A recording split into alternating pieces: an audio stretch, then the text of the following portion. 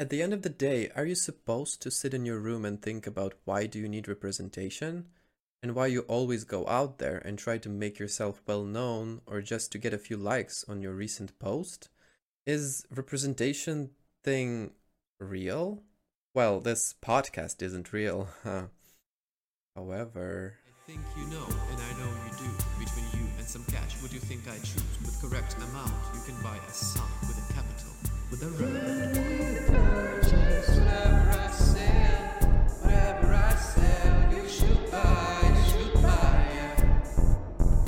in this world of capital. However, ultimately everyone wants to be recognized, and does it really matter if it comes from the natural life law to spread yourself among your kind, or some trauma based on your parents' inability to give you a necessary amount of attention? Eventually you end up on TikTok making silly faces and copying other people's trends. It seems ridiculous at the time, but now is considered more than normal. Hmm. Even so-called superstars copy-paste videos with their trendy sound or transition on TikTok, so why shouldn't you? So it really just comes to the point where we all are heading during our lifetime, to the point of getting attention for the sake of protecting as a child, leave something behind if you are an adult being, and get proper care when you become senile.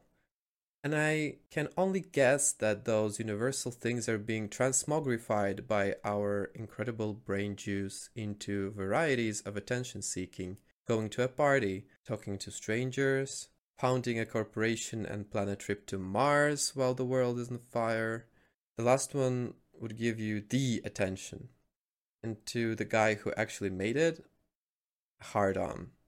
Personally, I've been there way too many times in my opinion. I've had successful Instagram account which I could easily monetize but never had the time or power to actually sit down and think it through. At some point it felt like some obligation to write even a small description under my own fresh post. I have okay editing skills when it comes to picture editing, so I used my creativity to make sure that there are some dark artsy pictures with clever color scheme and niche art style. Certain people loved those and used to subscribe quite well, but as soon as I found out there was a minor drop of activity under my posts, I did quit it. Just like that. I felt only natural to do so. There was no question about it. Now I like to fight for things in my life a little bit longer, especially if I can get clout after certain actions. There is nothing that can really stop me, as long as it doesn't hurt other people.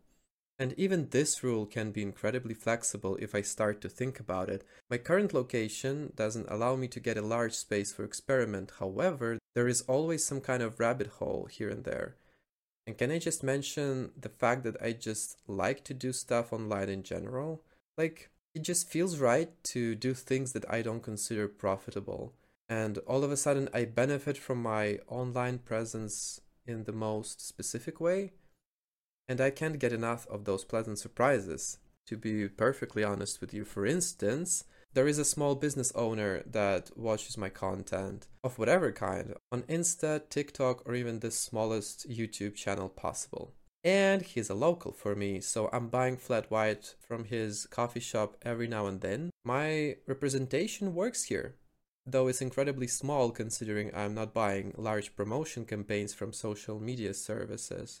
This example of representation value is way too small to brag about, but it works exactly the way I like it to work. And it goes without saying.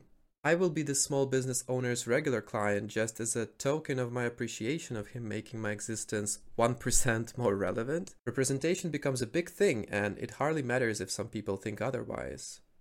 It's just that those people redirect their craving for attention more on an intimate, inner levels of their lives. Family, really close friends. They say those people are the only ones who matter for them, and what I hear from it is I have nothing to show other people. My personality is an empty canvas. Sorry, not sorry for sounding a bit harsh, but I want to be honest with you. Those people go and make TikTok videos right after they get a crazy good idea, which stay crazy and good in their heads only. And after they successfully fail, the execution of those projects, shooting a video mostly as an example here, they bail and continue their original narrative about family and closest friends who matter for them so much more than random people on the internet. I have a few acquaintances just like this, so I think I know what I'm talking about, though feel free to judge me for this opinion, honestly. I feel like it hits something mean in me. I have some issues with people who claim their right to sound protective over their obsession with personal connections. That's why even when I love Avatar 2 so much for the main idea of it, I still have some weird emotional background going on after the very last seconds of the movie, with all that generic talk about how you should protect your family if you're a male or something like that. I could quote it directly to you here, but I know how such a big of a deal this movie is. It would be instantly copyright claimed. Hear me ranting about it in my previous episode of this podcast, actually. So you don't have to be as generic to prove your relevance to this world. And with that being said, you will definitely crave that. You will do anything to leave traces of your existence on the surface of this planet. And certainly your existential dread will appear from time to time on the horizon, no matter what you achieve in life. You just have to keep it going and see what's going to happen along the way, and then in the end of it. It's exciting whether your cloud is immense or not existing. Thank you for hearing my rant again.